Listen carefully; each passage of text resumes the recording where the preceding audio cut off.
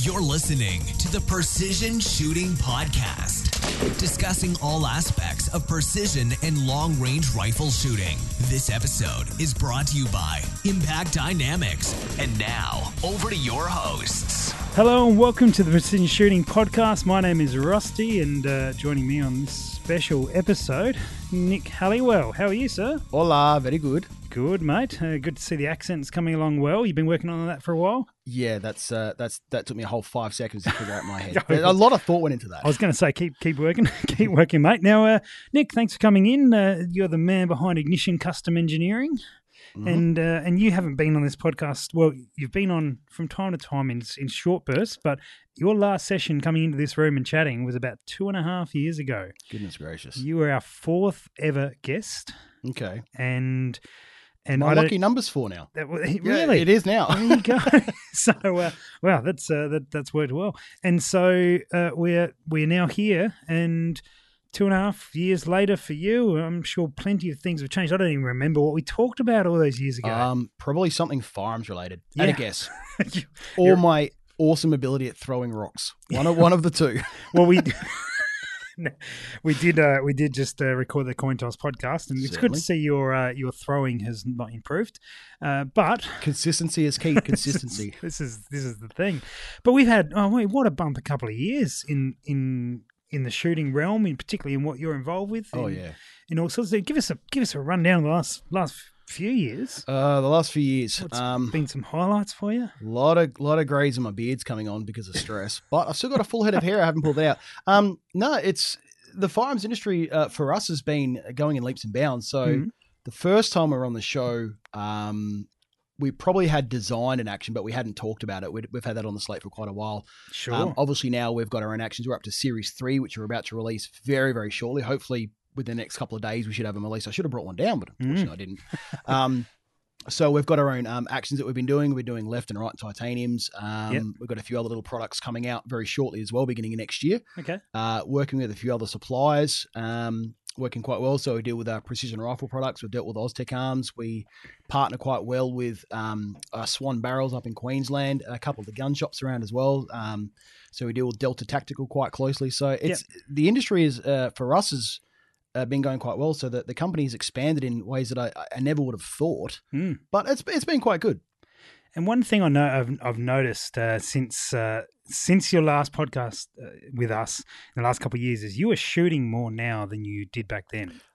Yes. Yeah, which is like, normally it goes the other way, and I'm sure it went that way with you when you started. Like you shoot a fair bit, or you shoot quite often. Oh, I hardly ever shoot at all. I used to hardly ever shoot at all. Yeah, but then you start your business and you're in the shooting business, and then you shoot less and you shoot less and you shoot less to the point where you virtually don't shoot.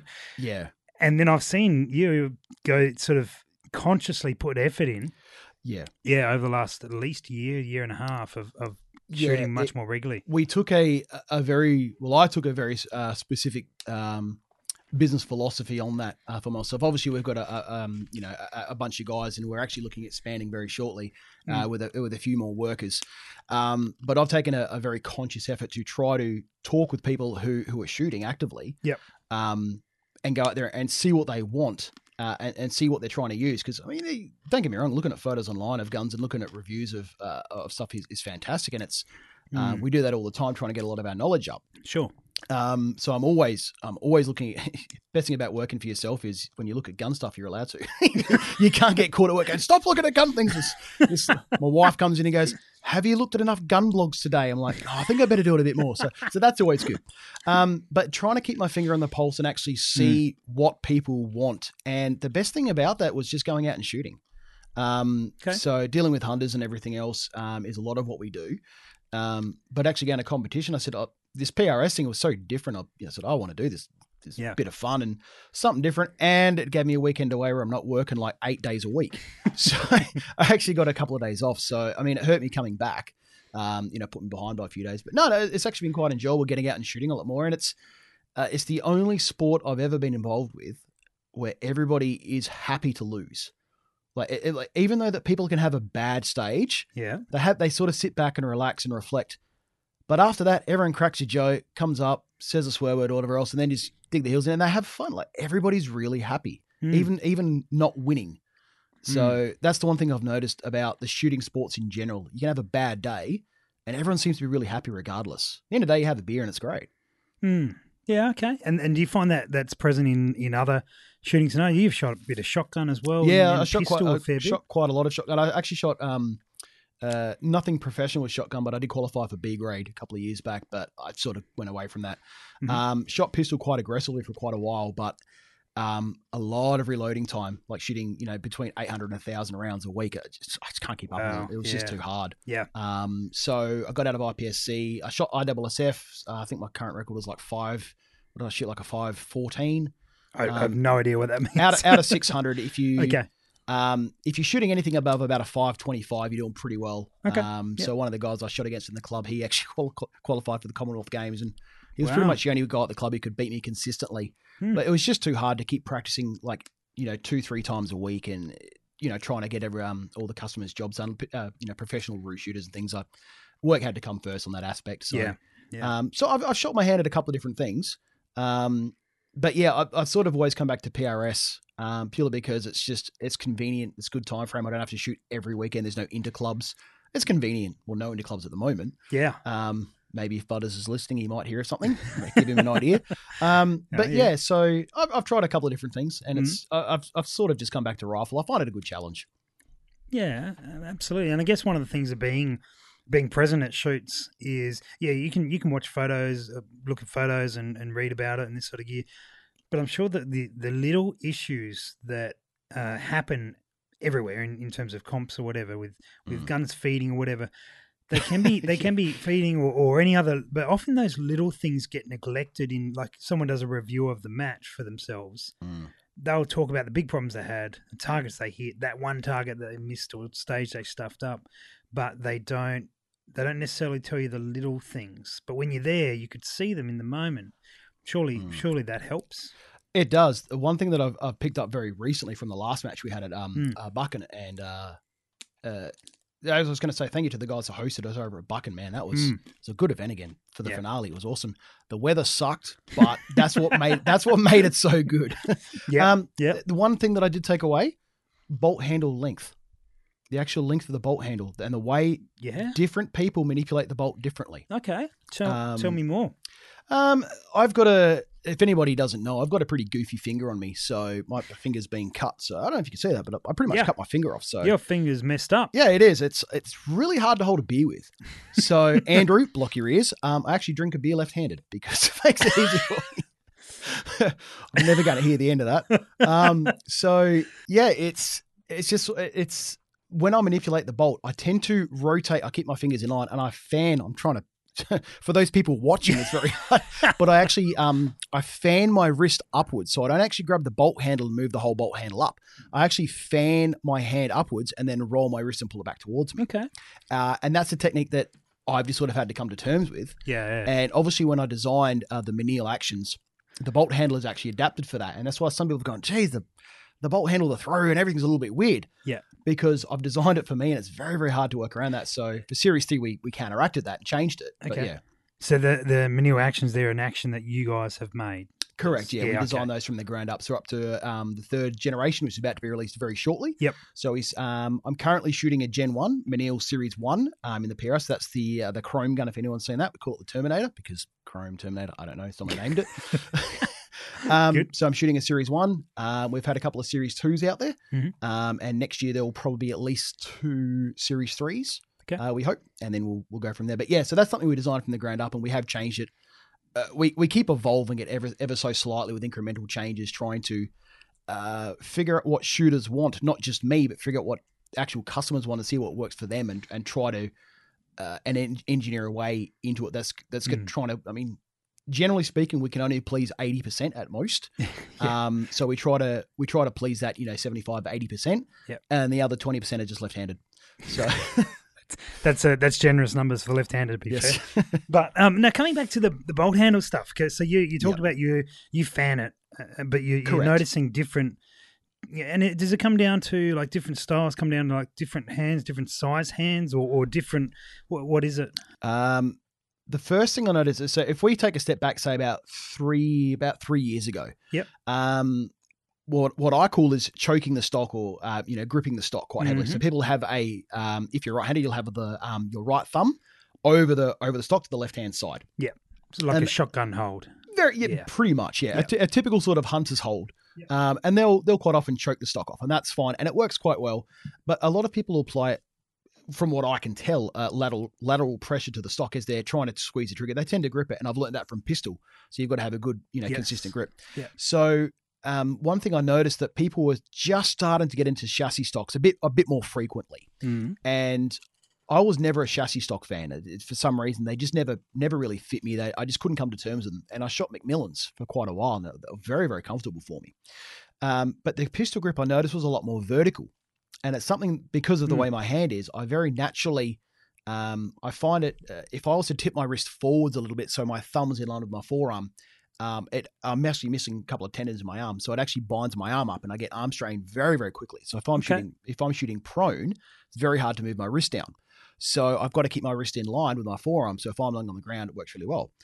And so I saw the McMillan stocks, and they had quite a fairly aggressive vertical grip on them, and that started working for me. By the time we got to the PRS, the official launch of the PRS series, a lot of people had adopted quite a vertical grip. Yep. And also their thumb being on the right-hand side. So I don't know where it all really came from. I think a lot of people developed it independently. Some people got training.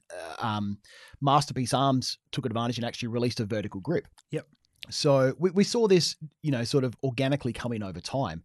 And because of people's position of their wrist and their grip technique changing, I've been trying to look at different ways we can try to complement that. Because if you're running a swept bolt handle like a traditional Remington, or say a traditional Tikka, they sweep backwards, and your finger, your pointer finger knuckle sometimes will interfere with that. And it's for me specifically it does, but a few people have noticed it. They said, "Oh, listen, if I put a big bolt knob on it when I close the bolt, if I'm getting in a barricade or running against something, it's just a slightly awkward position. I can feel the bolt knob on the back of my finger, and it's making it uncomfortable." Yeah. So a lot of people are getting to straight bolt handles, or some people are getting shorter ones, stubby ones. Some people are getting different. They're going away from the typical, like the really big, like beer can bolt knob. They're going for something a little bit more streamlined. Yeah. And that's something that I've tried to pay attention to see what's going to be working for people and what's more ergonomic. So that's something I've been very conscious of. Yeah. Yeah. Right. And I mean that's the cool thing about being there, is being able to put that attention to those details. And like, I know you shoot generally pretty well. I know you like to. I'll give you that $20 later. 60. I know that you generally like to ensure everyone around you having a good time.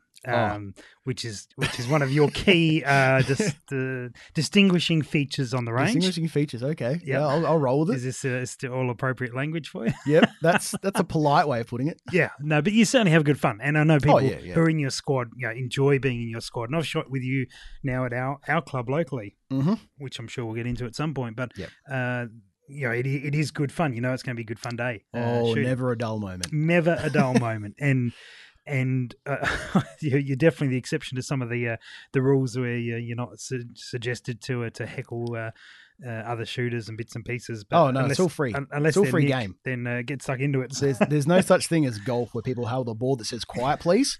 Someone does that, they get a walloping. So if you the other thing is, as weird as it sounds, quite a lot of people can't shoot under stress or pressure. But there are other people who excel under stress and pressure. Yeah. And it's not that I take advantage of it, but if they can go bad and I can gain a spot, that's good for me. I'll take any advantage I can get. But no, I just enjoy myself. But I've noticed you shoot better when you are relaxed like that. Oh yeah. Yeah, rather than if you get worked up on a particular stage and you go into a mode where you're not making jokes, or you're a little bit more contemplative and you're thinking it through. I have to actually, as dumb. I mean, it's easy for me to do, but turn your brain off.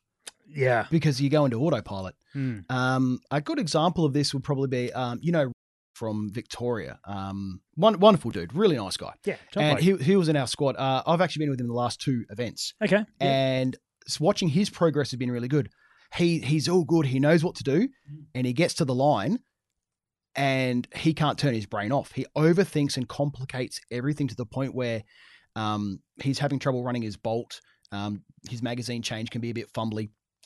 because he's unnaturally overthinking things. This is my interpretation of it. But Mm. speaking with him, but I keep trying to calm him down. It's like try to have a joke with him and put him in a different sphere. And the few times we're able to get through to him, he actually shoots very well. He's actually, I mean, he made it to the finale. He actually shoots quite consistently. Mm. But the biggest problem is as soon as he does something wrong or he misses and he's like, I should have hit that. Then he stops and just overcomplicates everything in his head, trying to figure out. And then he checks his dial, then he looks at his dove. And it's like, dude, you saw where the shot landed. Just make a correction, just hold it and smack that tub and get your impact and just get it done. And he overthinks a little bit too much in my opinion. So I just try to banter with him and have a bit of fun because he's a great guy to be around. He's a top bloke. And I just want to see him do well because honestly, I think by the time he gets it together, he's going to outshoot me without a problem. Yeah, and I think the same can be said for many shooters. Many things in life where you and I've learned this more and more in shooting our local comps here, where if you start thinking it too much through or anything along those lines, you get to the stage start with your head full of plans and ideas and all this sort of thing going on. There's too much rattling around in there. Yeah, and you start to doubt yourself, don't you? Yeah, I get what you're saying, and like I may do it differently to you, probably do, but when I'm preparing, so I generally spend like the one or two people in front of me, I spend that time preparing. So getting my data down, choosing my bags, looking at whatever I'm shooting. I'm going to do this, I'm going to do that, going to do that. And run through that multiple times prior to doing it. Yeah. But when I step on the line, I'm basically not thinking about anything. Yeah. And when I've actually been able to achieve that, and don't get me wrong, that doesn't happen all the time. But when you are able to stand there, the timer's about to go, and you're just like, yep, no, I've thought this through so many times now, I don't even need to think about it. And the beep goes, you're working first position, away you go, shoot, bang, and you take it in a position where you are relaxed and chilled. Mm. It just works so much better. Well, you should be able to put your body and your mind almost into autopilot. You should be able to just get in a position, your fundamentals. I mean, crikey, if you're still trying to get your shooting techniques down, go to some club matches. When it comes to a decent ranked match or, a high-level club match where, they're looking at, saying, oh, we need to get some training because we're going to go to a big match, whether it be the Precision Service Rifle Series, which I'm really looking forward to actually trying to get in a few of those matches. Dude, they look awesome. Yeah, they're good fun, certainly. And obviously some PRH, some club matches. Yes. So I want to try to get around a few more of those as well, depending if we can. Yep. But you should be able to sit back and your body should almost be an autopilot. You know how to make an impact. If you miss a shot, you know how to do it. Even if you can't read wind, dump your first shot where you think it might land. Yep. And figure it out and make it cool because if there's 10 points on the table, and you can go, the wind's consistent, it's blowing at, X kilometers, miles an hour or knots or, whatever units of measurement that you use. Yes. It's blowing at like 5 beard hairs an hour, whatever it might be. The important stuff. Yeah, all the good stuff. You should be able to, hopefully you should be able to spot your fullest shot. That's something we should probably go into after as well about spotting your shot and how muzzle brakes work. Yeah. But then actually you should be able to make that correction and hold. If you miss, I missed, my dope's wrong. And then you drill one at exactly the same spot, you're an idiot. I mean, there's no polite way of saying it. You're just an idiot. I mean, so how many times have you done that? I've been an idiot many times. I continue to be an idiot on a regular basis, but I get what you're saying. Yeah. So you should be able to have your head clear enough that you see something. Like if you're going out, you're shooting rabbits or whatever it might be. You shoot a rabbit, that thing's going to be moving. Yeah. And you have to reevaluate your shot and you go, oh, geez, the breeze is up or, it's, I was going to expect 50 meters and I shot low. It's obviously 70 meters. You're going to pull that second shot and you're going to smash that rabbit right through the head. Unless you're Andy Nobes and you're not going to hit it at a mile. So there's no chance. There's some smackdown going on. I mean, unless you're Greg with a thermal, in that case, you don't even try. Yeah, that's how it works. Yeah. So I think that people need to rest and relax and not overthink things. That's something that I'd take away from shooting as much as I have recently. Yeah. That I've done a lot better by, when they go, all right, shoot it to the line. And I'm still trying to load my mags up. And he's like, shooter, are you ready? I'm like, do you like waffles?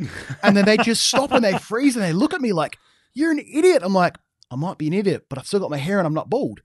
And the RAs just sit there dumbfounded and it's awesome. So just remember, if you want to... that's a technique for if you what was that? Did you hear a ding? I did hear a ding. Just heard a ding, and we're trying to work out what it was. There's an ice cream truck outside. Ice cream. As I tell Do you my, want ice cream? I'll have an ice cream. You know, let's- I tell my kids when the bell rings, that means they're empty. Quick, go. Let's go. You can do that. I'll get some money. We're going to go for ice cream.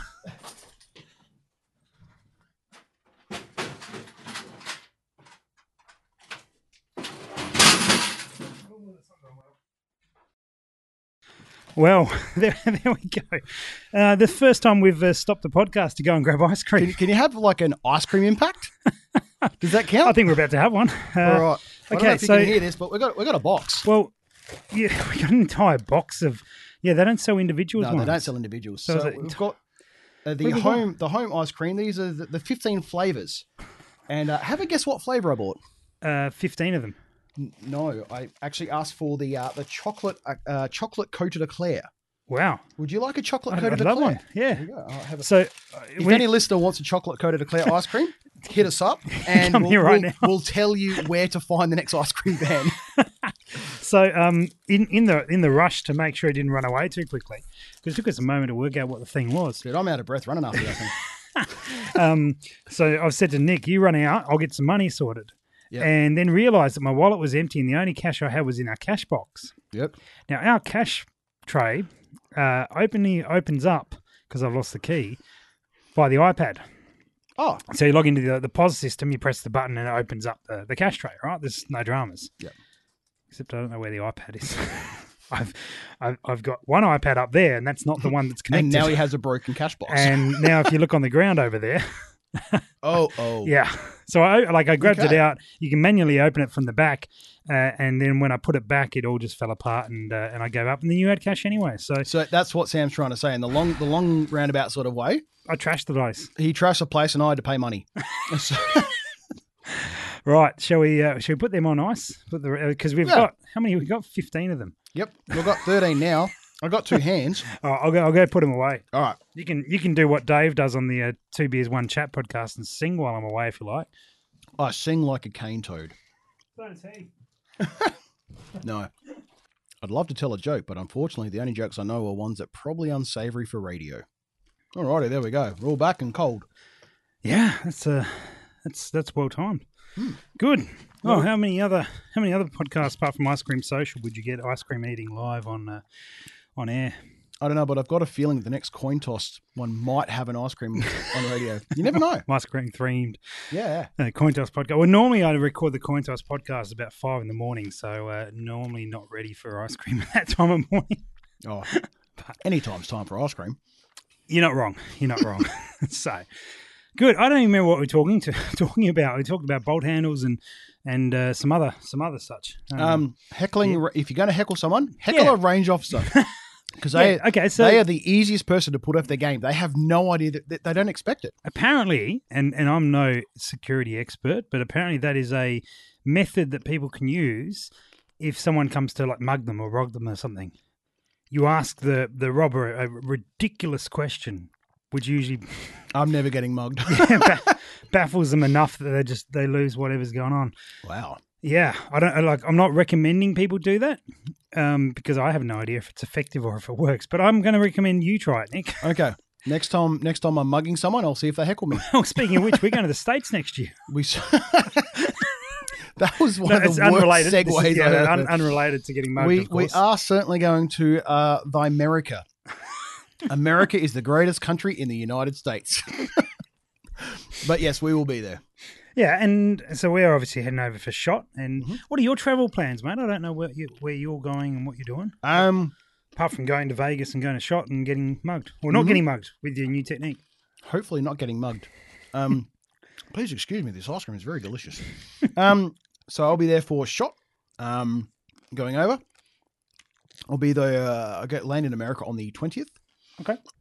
So full itinerary is get in via San Francisco. No, it's actually Los Angeles, unfortunately. I have to go via Los Angeles. Not drinking their coffees because airport coffee is quite bad. Going to Las Vegas for a while. I'll be staying at a lovely casino. So I've got a bunch of guys we're going to be staying with. Sweet. I have to I'm getting down to Texas to meet a friend. And then I've got one or two other business stops along the way that we're going to try to finalise a couple of deals for the lovely guys in Australia. And then, back over. So I'll be spending 2 weeks, or I think nearly 15 days in total. So, where in Texas are you going? just above Dallas. Okay. Yep. So in there. So That's the week after shot, is it? a few days after shot. We'll be about a week behind you. Actually. Oh, okay. Yeah. One of the lovely benefits. One of the guys I'm going to go see is a class 3, and for those people playing at home, he gets to play with full autos. And Well, it's only you and me playing here. Everyone else is- okay, fair enough. Well, the person I'm going with gets to play. Yeah. And apparently, he said he has a GE 134, commonly referred to as a minigun. All right.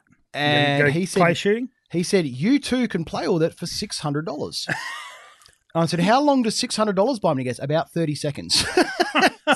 I'm like, I like it. I don't $600 like it. So, So if anyone is in Texas and has a minigun available for free, we'll take it up. Not Nick, but we'll take it up because we'll be in Texas about a week after you.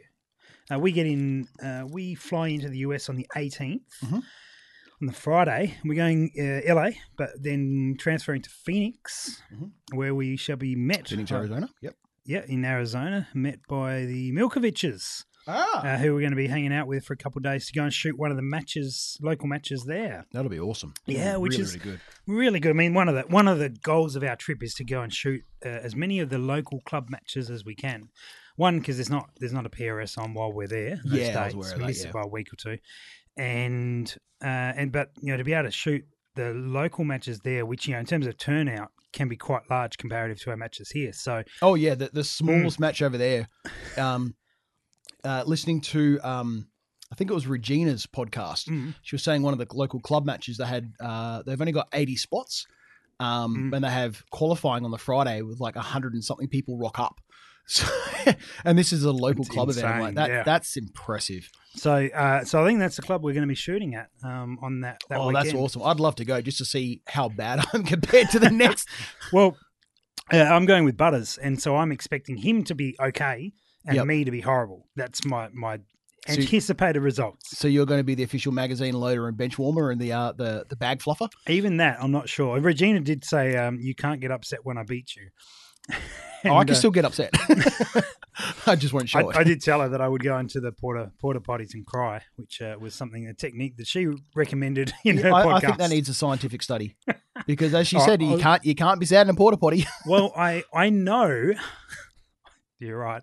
I know one person that did it at Buchan, and I'm specifically one person that did it, but I'm sure others did, not willing to admit it. So Maybe they need to shoot in my squad next time. why? So they spend all time in there crying. No, just so I can heckle them for crying. But anyway, so that should be really good. And then we're going to go up with Regina to Vegas, drive up there. Yep. And then from there we we've got a stop in Colorado. Okay, cool. Yeah. We're going to check in with the guys at Bison Tactical and play Yep. with some others. And then Very go, good. you remember Josh Goodwin.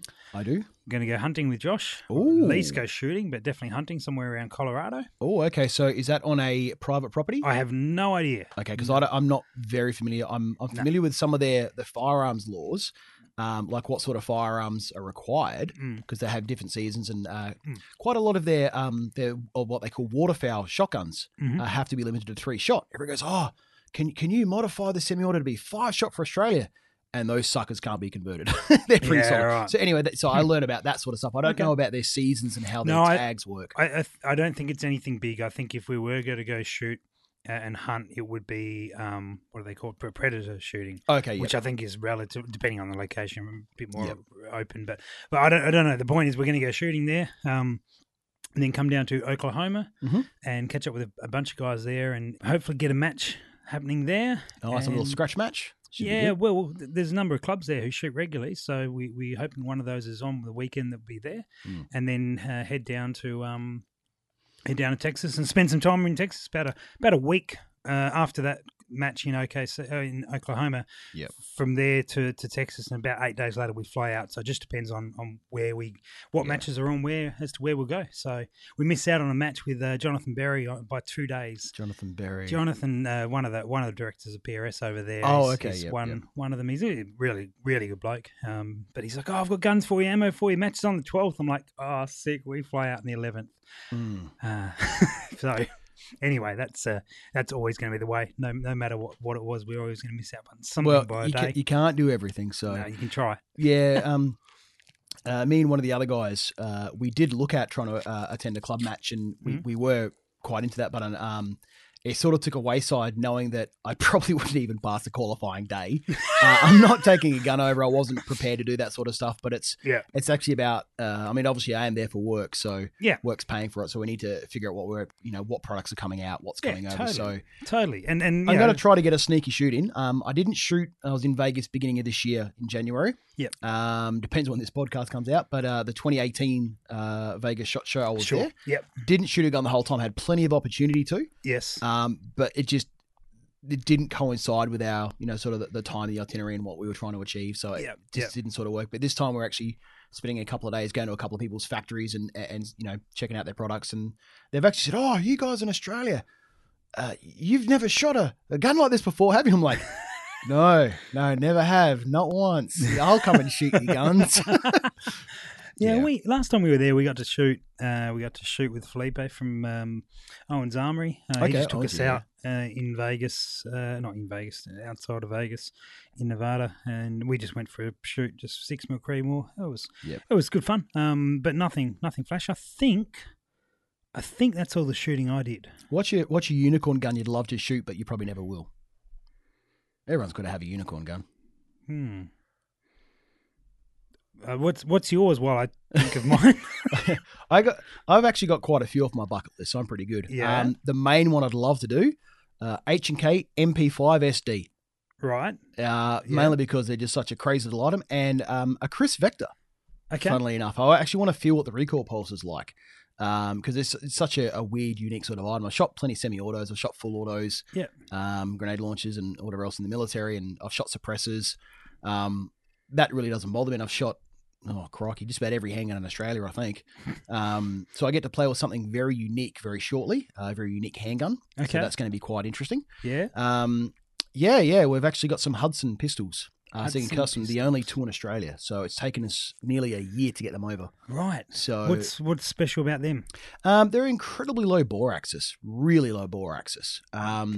Lower than pretty much anything else out there. So designed by a guy named Cy. In America, obviously, as opposed to being anywhere else. And the main thing about it is, if you know anything about, if a Glock and a 1911 had a really weird love child, this would probably be it. So think of it as a striker-fired 1911. Okay. And instead of being a 17-round magazine, the barrel sits so low to the slide, it's only 15 rounds. So it's very low. And the guide rod and spring are in front of the trigger guard. So they don't actually ride on top. It actually comes all the way down. So there's actually a lump underneath the slide and in front of the trigger guard. It almost looks like an integral light, but it's actually where the recoil spring and buffers is housed. That's how low it sits. And what's I'm sure there's some benefit or some reason as to why this is a thing. But generally speaking, why is this a thing? Generally speaking, the recoil pulse is incredibly low. Okay. So the mechanical advantage of it is very, very low for subsequent follow-up shots. So a lot of people do struggle. They say they get some feeding and jams and a few other things. But after dealing with them for a bit, it's more to do with it's such a weird technique that people just aren't used to it. So we'll wait and see. So we get them out of customs they're supposed to come out last week. Obviously they didn't. We've got a few little... they had to get AFP approval because they've never been here before. So we're getting there. So it's just we had to get 2 samples into appease the powers that be and get all them signed off. They're nothing, aside from that, they're nothing like obscure and I mean, they're a standard handgun in terms of operation. They don't set kittens on fire and, knock over old ladies. They're pretty much just a regular handgun. I'm out. Lost my interest. Kittens on fire was the plan, but yeah. So, I mean, at the end of the day, they're still a regular handgun. They are more of I guess you call it like a personal protection carry firearm. Okay. The main concept for us is dealing with a couple of guys in LEO security is probably more or less the main priority. But anybody who's a collector or somebody who wants something a little bit different. I mean, let's face it, there are guys out there and I'm one of them. We just want something that's different. We just want to shoot something. I mean, hell, all the guns I've ever shot are different. I mean, look at the Nerf gun. That was a bit of a space cadet, but it's got to be something different. And it fit the bill for me. So dealing with that sort of something a little bit different. So we've spent many, many months negotiating, trying to get them over. But look, I haven't got a big list of guns that I want to shoot. I find far more enjoyment of having whatever gun tricked out or done up, and then getting time spent with the gun shooting it. Yeah. And I mean, I've shot semi-auto and I've shot bits and pieces. When we're over in the States, I didn't really have a lot of desire to shoot much. No, it's weird, isn't it? Because, like, so if we could do 3-gun here, multi-gun or whatever name it goes by, and we had the ability where ARs were allowed on ranges and we could use them as part of that, then I would have been far more interested to look at some of the ARs over there. Of course. I've got an application for it here. You've got a use for it. Yeah. There's no point like ogling over a Ferrari or Lamborghini when you know you're never going to own one. Well, maybe not this month. Actually, maybe hit up Greg for a loan. He might be able to square you away. So. Loan, just getting to buy it. But like, yeah, and I'm sure like other people and totally nothing wrong with it. They like want to try and shoot every gun they possibly can, which is no problems at all. But just for me, I spent all my time at Shot last time looking at all the precision rifle sort of gear and really didn't pay any attention to much else. It's kind of weird. I did exactly the same with ARs. Everyone's like, "Oh, you Aussies, come over, have a look at our ARs." Yeah. They're like, "Oh, it's because you can't own them." I'm like, actually, here's a photo of me in my workshop with an AR with a suppressor. And they're like, you can't have those in Australia. I'm like, thanks for your time, buddy. And just walk away. Whereas for me, I can't own them. And I just haven't got the desire, for that. But I will spend all day like playing with a particular action that I could get. I mean, I'm sure I will be, we're hoping to get into a few of the shops and go and try and see Curtis and Impact Actions. And of course. While we're in Oklahoma and in Texas, because those are the guns that I would happily be able to play with for a day, because I could get one over here. I mean, I've already decided on the Curtis, but could go down that path with them, and that's much more of interest to me. So here's one for you. Do you know what my favorite gun is and what I shoot in my spare time?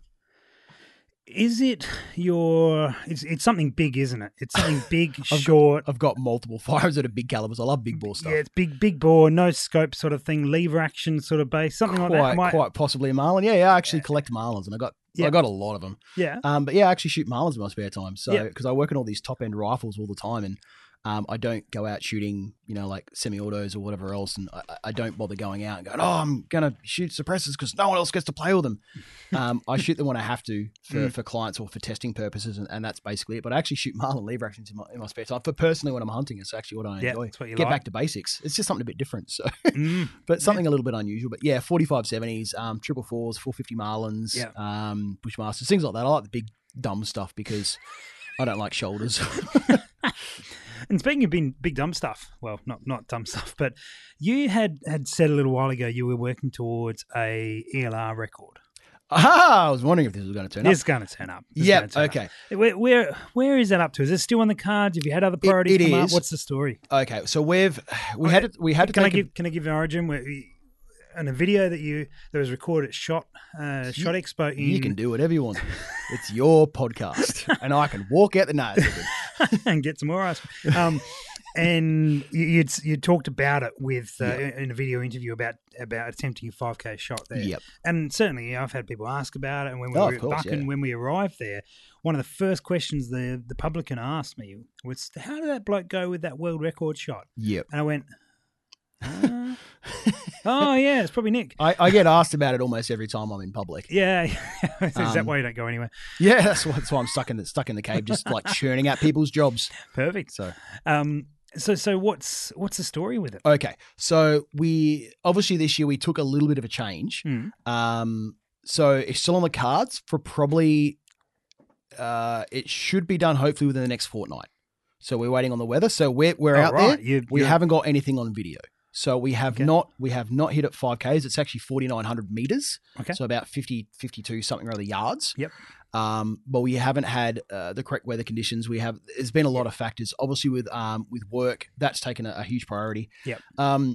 As a weird segue of all this, the whole thing started because someone said, "Oh, I want to shoot this, stupid long range," and I said, "Well, I shoot long range, and we've pushed 308s out to 3Ks, and we're pushing. A few guys will say, "Oh, I want to shoot long range," and I'm currently in my 243, and I've run that out to a mile quite a few times, and pushing a few other things out to 2.5 Ks. Yep.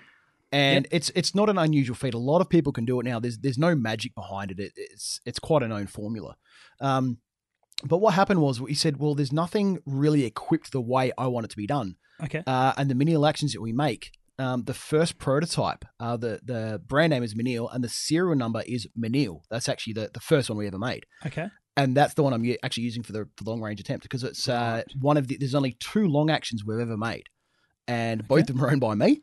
Yep. And that's basically where it all came from. So they're both series 1s. Yes. And that's pretty much how the whole thing sort of came about. So we've had to use a custom cartridge. So we had to go through a whole concept. So I've spoken to Dave Manson of Manson Reamers because PTG it was a polite way of saying it was too awkward to deal with, trying to get some custom stuff done. So okay.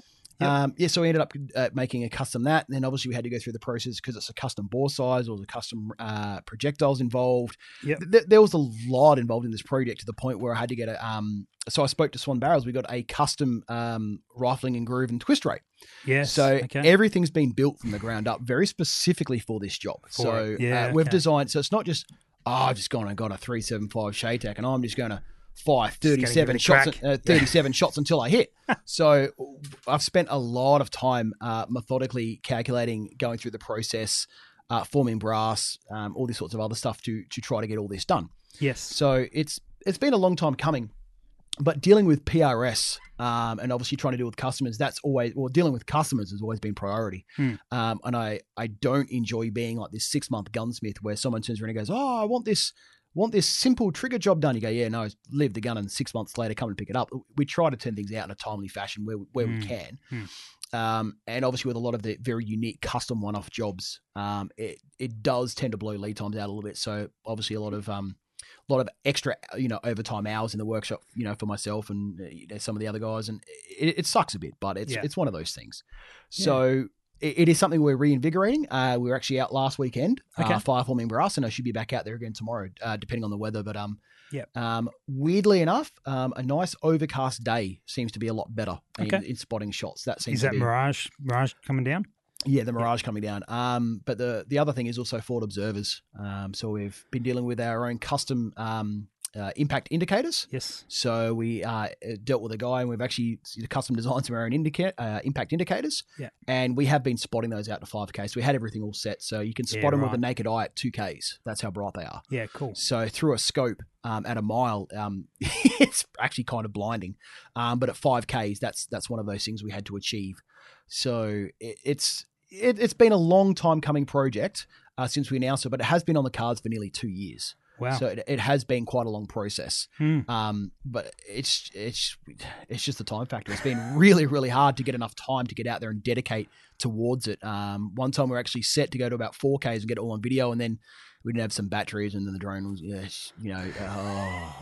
it's always something like, all right, let's get some data, let's get some dope and go from there. Yeah. So we're at where we need to be. Yep. And I love the long range. I mean, long range is my first passion. And that's apart from levers. Apart from levers. Oh, you can shoot levers long range. Like 100 meters is long range, isn't it? So it's one of those things that we've slowly been working towards. So we did jump the gun a little bit. We were supposed to be going out a few weeks after that. Then obviously the rain came and a bit of other stuff. And then the property where we're shooting, they had cropping. So it kills it off. Yeah. Yeah. So it's been a long time coming. So it is still definitely on the cards. Yeah. But we haven't shown any information. Oh, actually, Instagram. Yeah. We were looking at a certain photo with a certain amount of powder that was 2208. You're going to have to tell me more. What's okay. That? I posted a photo on Instagram. Yeah. And I had 110 grains of 2208 powder for one of my cases.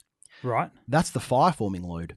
Because we actually got a bunch of new brass from Bertram Brass. Bertram was kind enough to get me some brass. Okay. So we're running some brand new virgin brass that we're actually fire forming to get a full shoulder. Yeah. Because it took 7 operations to get the brass fire formed.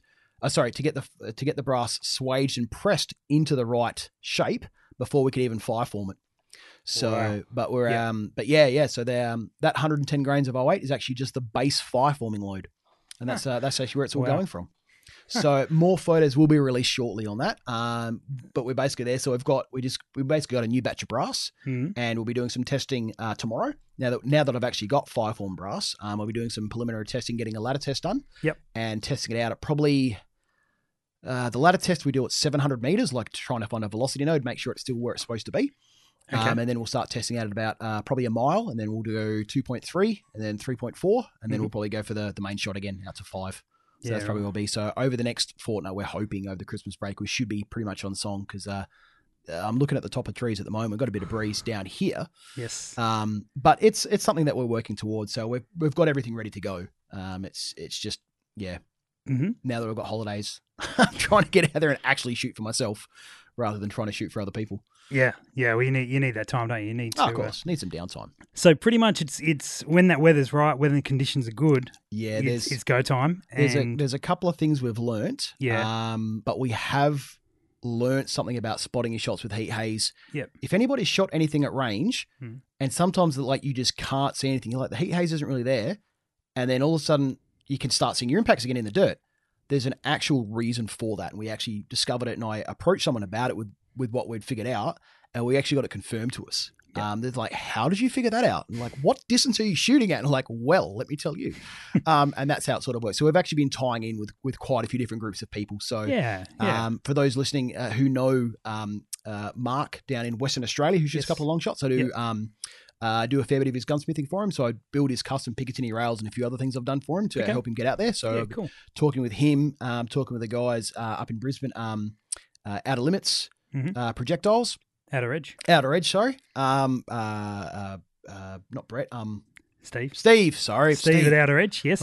So there's been a couple of emails about that and a few other things as well. So we're not using his projectiles at the moment, but it's something we're actually looking at doing for a complete, because we've got Australian action, Australian barrel, Australian stock. We're trying to do everything, and we've Australian brass. We're trying to get the Australian projectiles as well. Yeah. So once we've got a bit more data, we're going to key up with him. And then see if he can develop anything for the caliber. How well that works, we just don't know. But that's next year's project. Sure. On the finale to try to make it as much Australian as possible. So we're working there. Yeah, brilliant. Are you going to film the whole process when you go? We have multiple cameras and drones. Yeah. Excuse me. So we're also going to have a forward observer. Yeah. Because every single person on the planet is going to cry bullshit. So. It's just it comes with the territory. Even it doesn't matter how much you film, mate, or all that sort of gear. People are gonna call on it. And have you set parameters of like if you got amounts of shots you're gonna limit yourself, or is it just purely hey we're gonna just do it to technically see if it's possible and we're gonna shoot until we hit it or just well the first stage is actually just trying to get that single impact. Yeah. But I mean, I've got 100 brass for it, but I'm going to be shooting probably about 10 to maybe 15. Okay. If we can't see where we're impacting, we'll have a forward observer who'll be about 1 mile from the target, so he'll be 3.5 k's away from us. Yes. And the target's still another mile beyond him. Yep. So, or just nearly a mile. So we're going to have a forward observer, see what we can see. Yep. We've also got the drone, just to basically. Drones are really good. Depending on how much they're moving, you can actually tell what the wind is doing up in the air, because at that distance.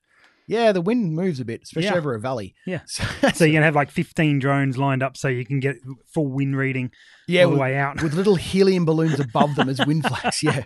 So we got a couple of things we've been trying to work on. Yeah. But yeah, it's really seeing what's feasible. So technically we will be walking it out by going basically a K at a time, walking it out. And once we've got our dope, we're confirmed, we know where we are, we know what's going to be happening, then we're basically planning for 10 shots. Okay. And for it to be at my consideration is it's got to be 2 in a row, and the 36-inch plate is not a lot of space. No. It's a very, very small shot. So even just one impact out of say 50 shots, which is pretty much what most of these like extreme long range guys do, I could still consider that to be a win. But personally, I won't be satisfied with it unless it's that 2 shots out of 10. And it's not like, all right, here's the first 10. All right, let's try another 10. It's like, nah, we've got to pack up. We've got to evaluate. Yeah, okay. Is something going on? Something's wrong. Yeah. My loads suck. Like, I just don't know what I'm doing. I've got bad trigger control. Failing that, I've got another guy who shoots incredibly well, and he's already been shooting out to 4,200 yards with some of our stuff. So basically near on 3.9 Ks thereabouts. So we're knocking on the door. So he's a much better shot than me. So I've built the gun, and Yeah. as long as it works, I consider it a win for me. So Yeah, well, I'm quite happy with that. These things are always team efforts, for those Oh, sort of yeah, yeah. extreme long shots. It's not one bloke doing it. I mean, one guy's pulling the trigger, Yeah. but there's spotters and there's forward observers and the guys who built it Yeah. and all those people that are giving you technical advice and other bits and pieces all have a role to play in that.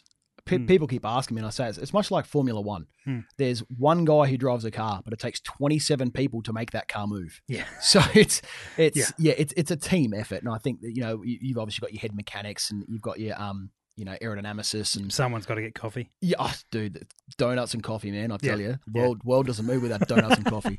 So yeah, so there's obviously a lot more involved with it, but obviously keying up with a lot of these suppliers for making stuff to my specifications has been an absolute godsend from some of these people. So Fantastic. it's been a long time coming, but we'll get there eventually. Okay. Yeah, well, I guess that's the thing is you just keep chipping away at it. Yeah, And, why not? If it doesn't work the first And if I time. see a rabbit come out of the mile, I'm going to shoot it long before Andrew does. Right, keep the smackdown going. Yeah, why not? Yeah, good. Actually, I've got a bone to pick with Andrew as well. Right. Andrew, he doesn't like left-handed people at all. He's got a bit of a gripe against it. What's the problem with that? Is he a self-hater? You need to ask the question to Andrew. How does he shoot a bow when he hunts? Left-handed. We've covered this. See, He has admitted that he's a fallible. What's the word?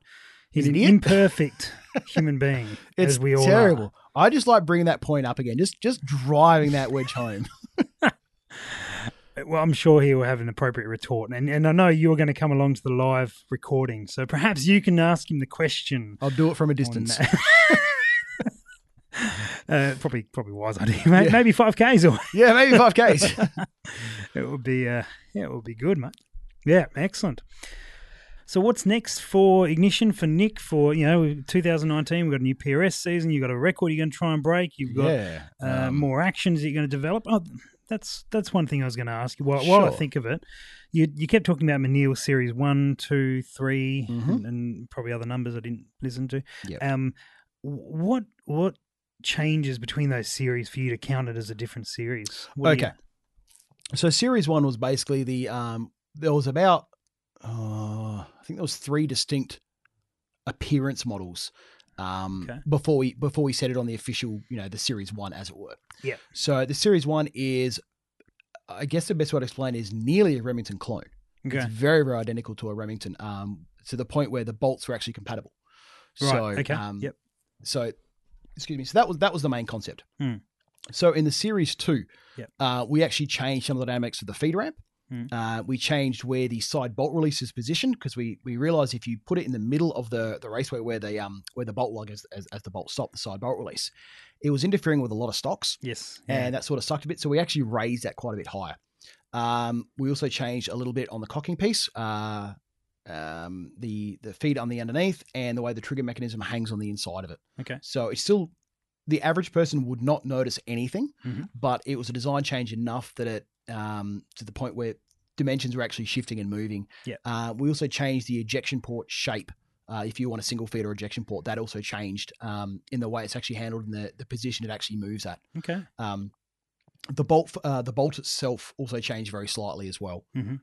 So only minor changes.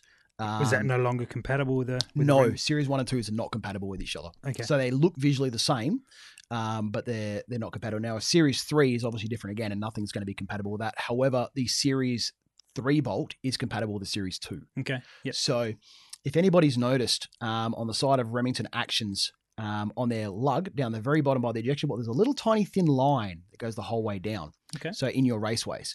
For the longest time, I couldn't figure out why people were actually doing that. And it was actually, I think it was Scotty McMillan's Bagara. Yes. He had one. Yeah. And I thought, all right, let's just have a bit of a look at this because unfortunately he had a bit of a problem with his Bagara rifles at one of the stages. No, several he months didn't ago. have a problem with his Bagara. He's had several problems with his Bagara. In fact, it's impressive when he finishes a match with the same gun he starts it with. Has he actually finished an entire day with a Bagara yet? I don't know. But Scott, we've had cover your other- ears, they're bad. And the thing is, we've had other Bagaras run in the series, and they've been perfect. They've been absolute fine. They've been absolute Yeah. missiles. So I Yeah. think it's Scott. I think it is Scott. Yeah. He's Anyway. It's something to do with a green mankini. Oh, this is probably the third or fourth podcast that's now come up on. I think if you're interested in that, just go see the photos and don't do it. Save your eyes. No. Anyway, so yeah, one thing I started playing with his action because he busted his extractor claw. Yeah. It popped off. The little square studs on the front of the bolt faces, they drive me nuts. Why people still use them, I don't understand.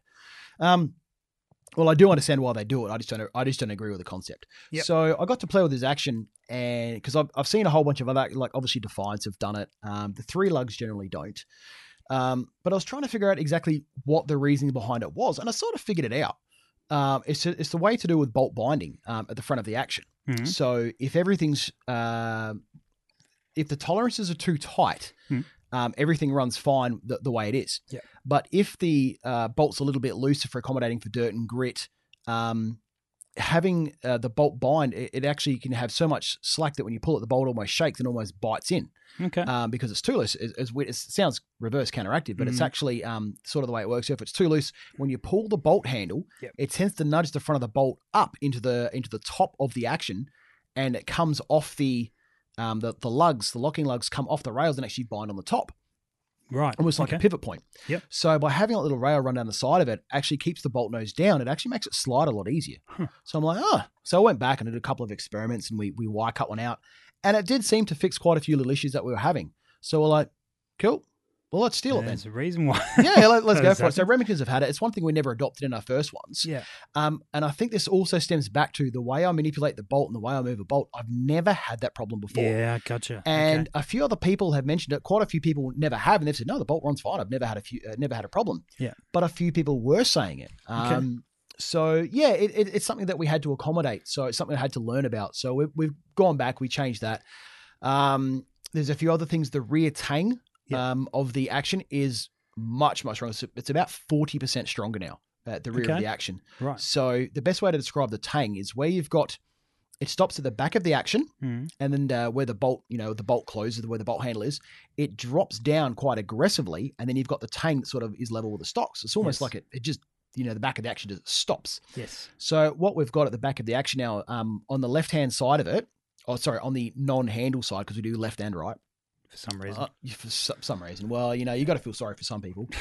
It's funny. The first actions we made in Series 3, the first 5 actions were all left-handed. See, because if you screwed them up, it didn't matter. So that's our reasoning. So make sure you check out my new actions. If you're left-handed, where all the mistakes are left-handed. But no, we actually did the left-handed ones first, and actually they came out really good. We're like, cool, let's roll with this. Yeah. But we have made some left-handed titaniums and a few other things. Sure. But the side of the action is covered a lot higher, so it actually goes from the top of the action, basically the end of the Picatinny rail, and it tapers from there down to the back of the recoil lug. It tapers from there to the back of the rear screw. Back of the tank, so it adds a lot more material and a lot more meat. Okay. Because one thing we were noticing with accuracy on extreme situations by me running the custom action that I'm running for our long range build, the long range shot, by having these excessively long, huge bull barrels on the end, we noticed a lot of the dispersion we're actually getting was because of the rear tang. Okay. Because that's where we'd actually notice a bit of vertical deflection. Yeah. So I thought, let's see what happens if we beef up that area or just, weld the thing into the stock and the problem goes away. So all right, so that's where it's flexing. Yeah. So we've taken all this feedback. And it's one thing, it's for the PRS shooters and for the average hunter, not going to notice a difference. Gotcha. But for the F-class shooters and the people who want to run these 30-inch straight bull barrels, those are the guys who are going to benefit from it.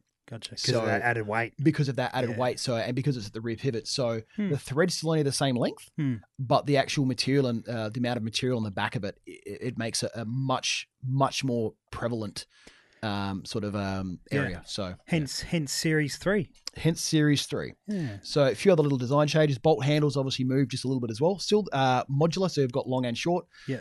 We've moved the angle of the bolt handle a little bit by 3 degrees. We've moved it down by 3 millimeters, which makes the bolt handle go down about 8 millimeters. Okay. So it clears the scope for a lot more readily. Yes. People running those really massive ocular lenses and things like that. So Yep.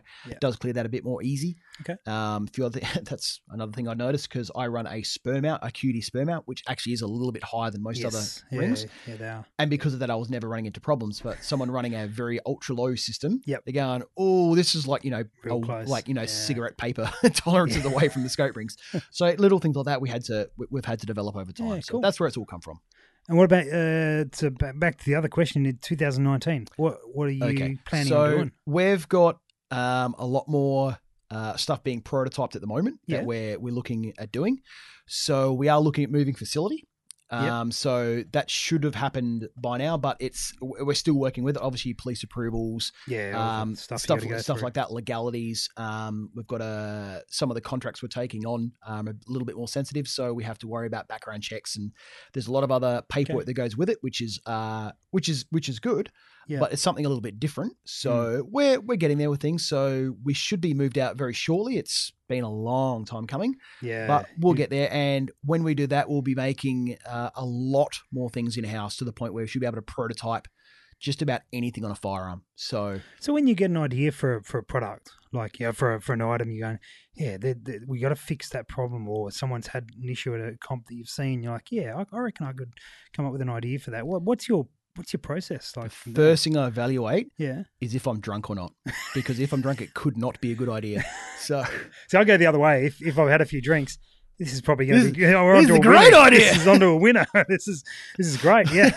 And then the next morning, you're like, what was I thinking about? I can't remember a thing. No, always write it down. Always write it down? Always write it down. I usually can't read what I've written, but I always write it down. Yeah, so hieroglyphics? Yeah, pretty much. A lot of it comes down to some of the original stuff with custom engineering came from because no one was fulfilling requirements for certain shooters. So a lot of the first projects we ever did were for people who had I guess you call it a physical disability in some way. One or two guys that had a stroke.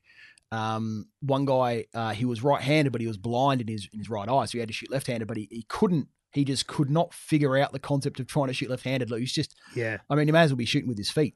I mean, it just wasn't happening for him. Yeah, I've seen people do that. Yeah. So, good old Weekend Gun It from Reddit seems to do that quite a bit, actually. We've tried to adapt through a requirement. So rather than just, sort of making a solution and realizing, should we have even done this in the first place? It's more about someone comes to us with an objection and goes, I've got a problem. Yep. I need to find a solution for this. Yep.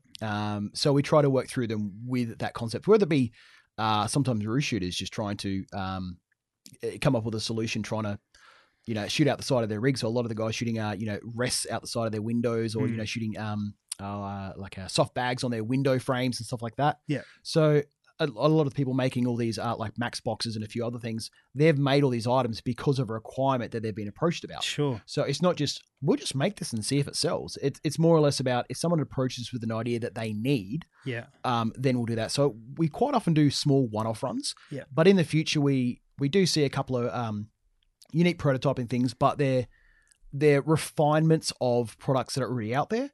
But we hope it's a refinement in the right direction for what we're already being asked for. So we have already made some of these items, but it's something that we're working towards to try to make a bit more prevalent. And we just hate dealing with importation and customs. We really just can't be asked with it anymore. So we'd like to make a lot more here. So if people have an idea, we'd love to work with them and try to figure something out.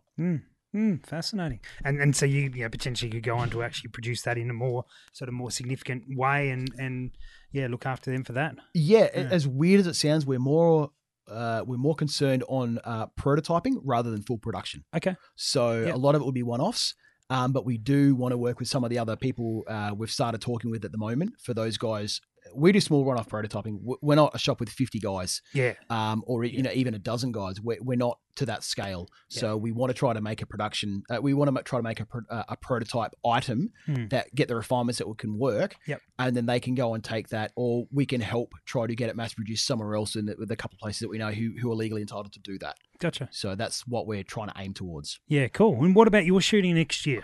Aside from moving the business and growing and such, what are you actually hoping to do? There's a couple of things I'd like to do. Yeah. One of them is I want to head north. I want to shoot a buffalo.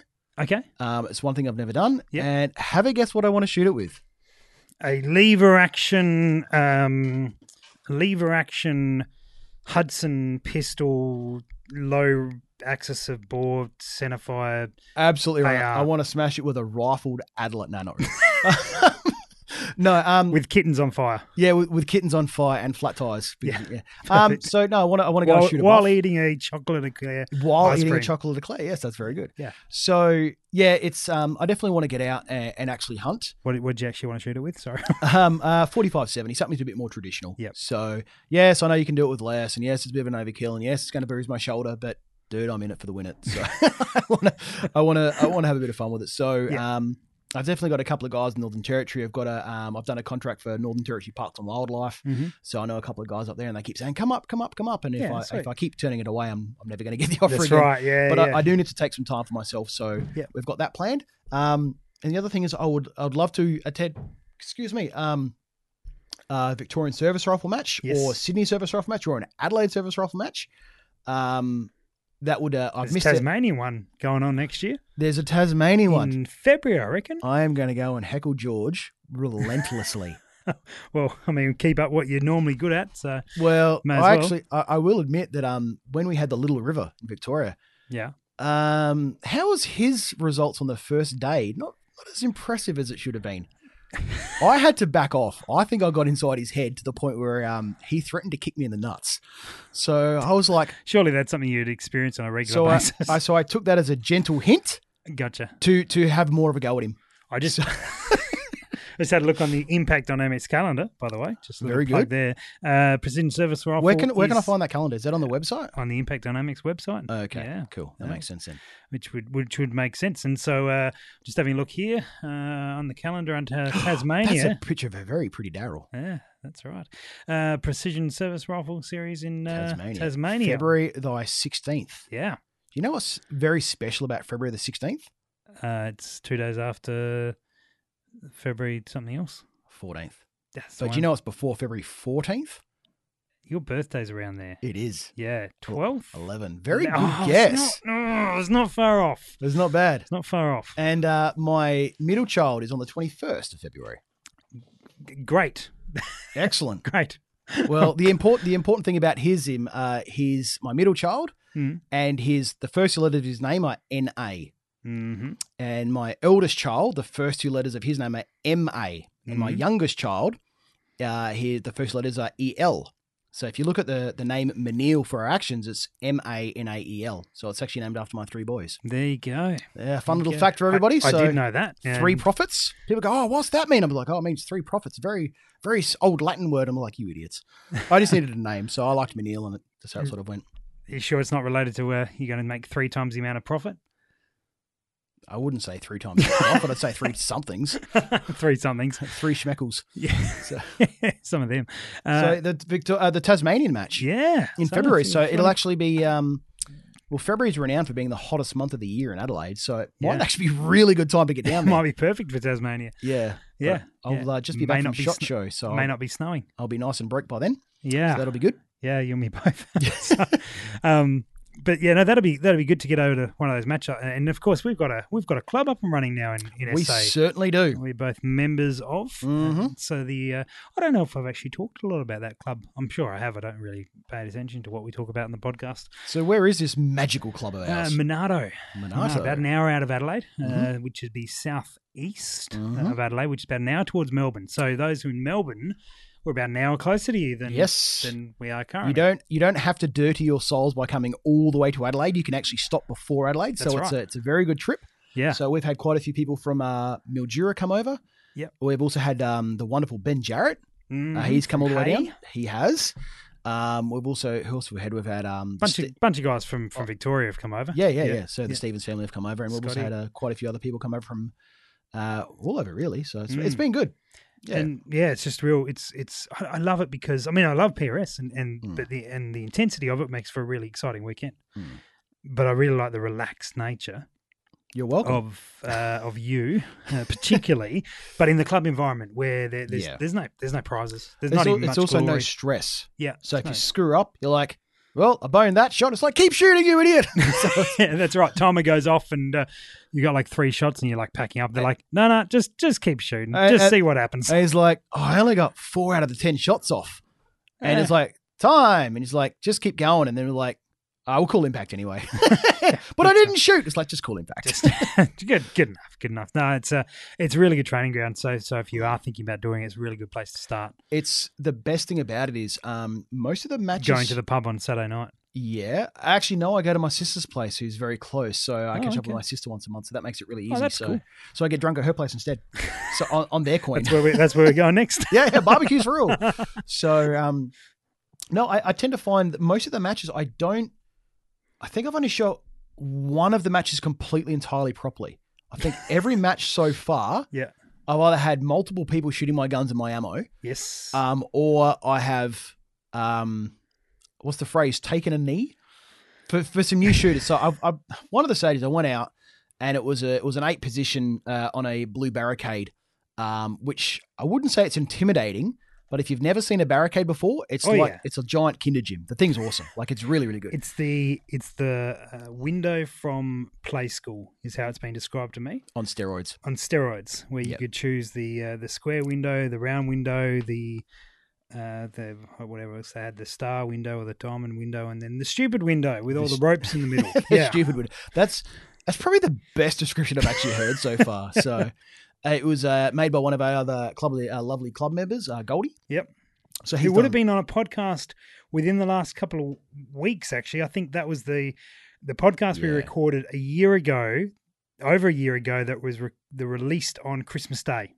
Oh, so his voice sounds more scratchy than it does currently because he's aged. Yes. Well, it sounds younger. Younger. That's what I was trying to say. Yeah, it sounds the younger. other way around. Yeah, the other way around. He's lived a hard life. Hasn't got any hair left. Yeah. Anyway. He's got plenty of kilt, though. So, but yeah, one of the stages I shot, and it was like, they said, all right, who's going to, what order are we going to shoot in? And everyone's standing around. They're like, oh, we've only just joined. We don't know what we're doing. I'm like, all right, Steve, I'm your man. So this was Steve Spellman. Yes. So I'm like, all right, Steve, I'm your guy. And he goes, all right, you've got 90 seconds and you've got 8 shots in this position. And everyone's like, 8 shots? Is that all? Like, I thought, and like, dude, you got 90 seconds. They're like, oh, that's not that hard.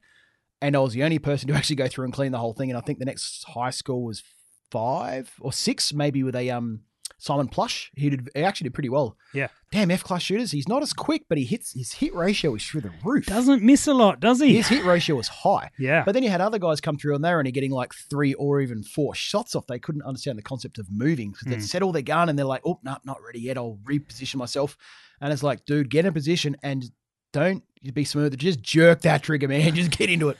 So I actually backed off a little bit rather than running hard because my arch nemesis Zilmi was not there. Okay. You and Zilmi got a thing, have you? So we got a bit of a thing. You're dropping names of guys who've been on recent podcasts, mate. Zilmi was on a PRS wrap-up podcast. How's his mustache? Not long ago. Well, he was on the podcast, so I don't know. But it's impressive. It's if you haven't seen this, we certainly have to describe. I describe it as a beard stash, where he's got a full beard, like proper solid beard. Yep. And then like on top of that, not as part of it, on top of it, he's got an entire moustache. It's a ferret lying on his upper lip. I think you're right. That probably is pretty apt. Yeah. But, he's a good dude. He started in production. A couple of times I beat him, and I haven't beat him for about the last year and a half. I don't think he's pipped me by a few points every time. Yeah. It's been, which has been good because it's given me something to work towards. But he wasn't actually there. He had cropping to do down at his farm. Right. So and every time I've been down to Monarto, I've always tried to take a new shooter down. Tried to involve someone in the sport. Yeah. And everyone who's gone down is going, I don't know if I really want to do this. I'm going to look bad. And at the end of the day, they're like, how much does it cost to build a gun? Ever. Like, how do I buy a gun? and they love, I mean, these guys are actually gun owners. So, but it's just, they've always been hunters or customers or something. They just wanted, or they've asked questions. So more or less, I wouldn't say coach them through it, but try to make their life a little bit easier and show them a technique.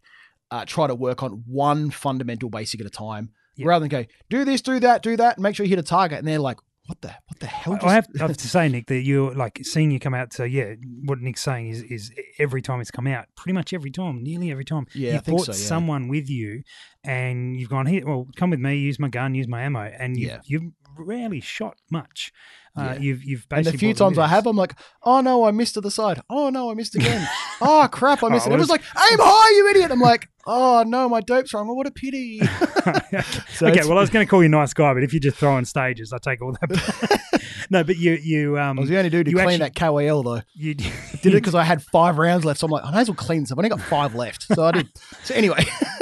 But you're talking guys through it, and you're taking them under your wing, and you're doing that sort of proper Oh, yeah, pro-am yeah. sort of gear, which is really good to see, and certainly love to see some more of that. Oh, yeah. At this club and others, and from a PRS point of view, there's some plans in the works to get a bunch more shooters. Well, new I think shooters everybody at involved. every club will look at Mick Stubbins with his club. I Mm. mean, that's from I saw a couple of videos online of him recently. That club is growing. Like, it's getting there. I'm like, ooh, I think there's going to be a couple of good shooters coming out of there Yeah. soon. So It's so good. I think we cranked the numbers the other day that we had in terms of people rocking up. If you had all of the people rocking up over the 4 months we've had at Monado, it's about 230 odd attendances. yeah, And that's not bad. we have now My ego's so big it counts as 2 though. So 231 attendances then. yeah. And we have 41 members in 4 months. Wow, 41 which already. I think it's great. I've got How not, can it be bad? yeah, well, that's spot on, Nick. Spot Yeah. on. I don't think I've got anything to compare that to, but in terms of 0 to 40 in 4 months, Yeah. wrapped with. But I think the other benefit is people who come out, even if they're not. I'm going to take Trav Harris as a little bit of a That person bloke. here. That bloke. That bloke. He needs some more body fat on him. The guy's a walking skeleton.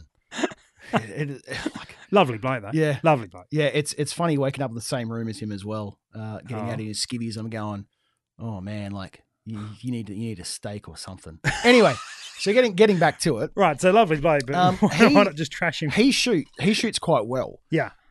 He's still a bit timid and he's still got a lot more to learn. Yeah.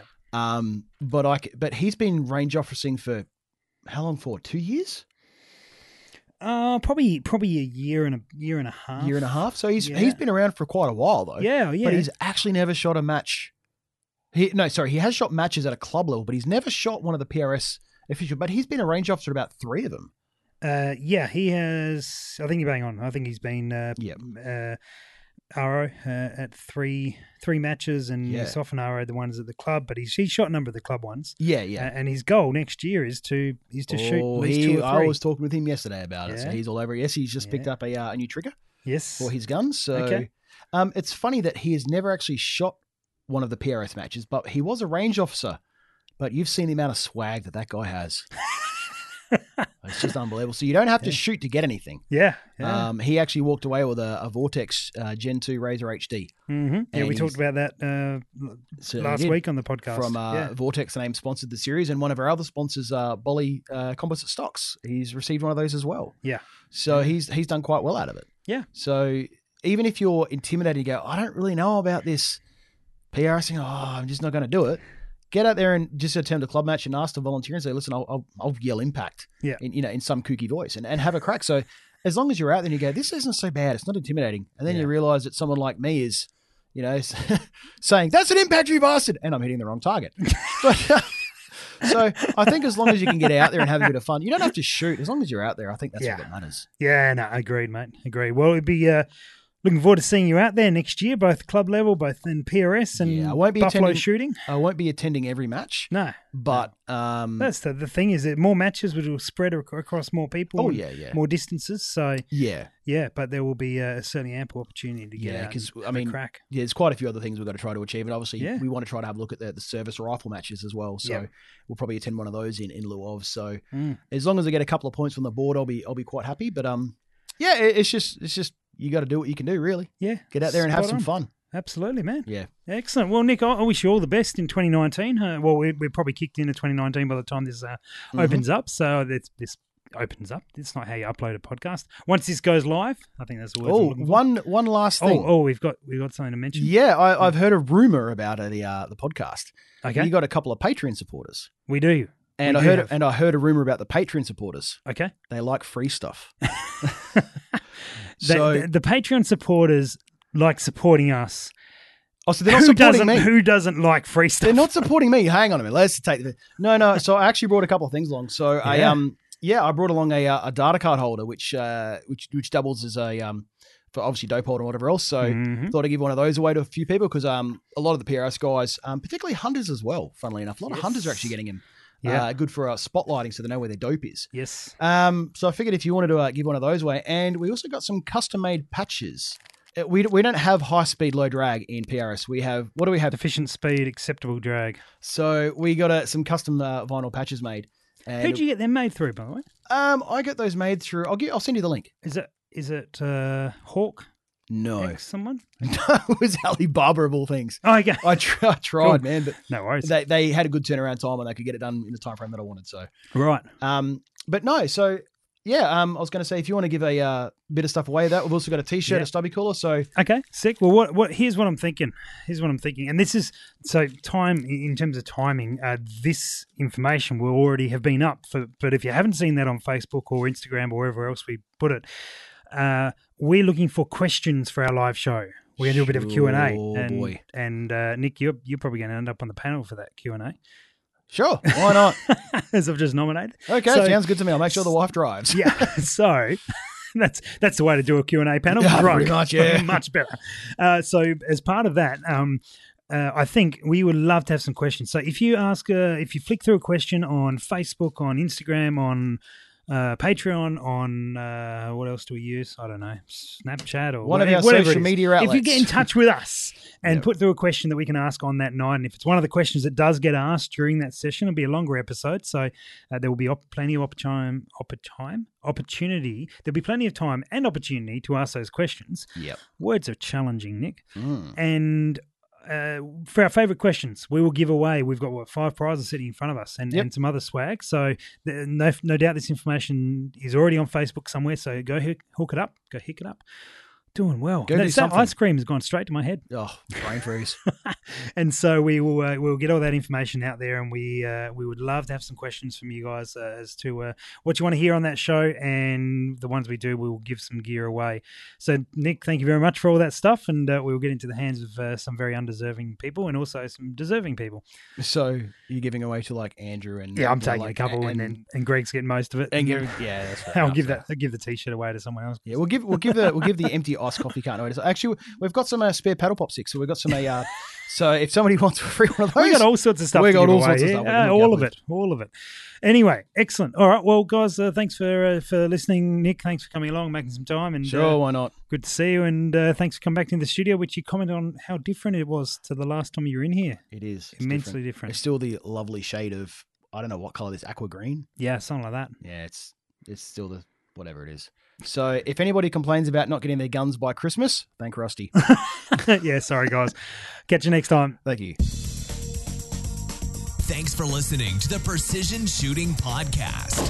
To continue the discussion, check out our Facebook page. And for more information, head to our website, www.precisionshootingpodcast.com.au. This episode was brought to you by Impact Dynamics.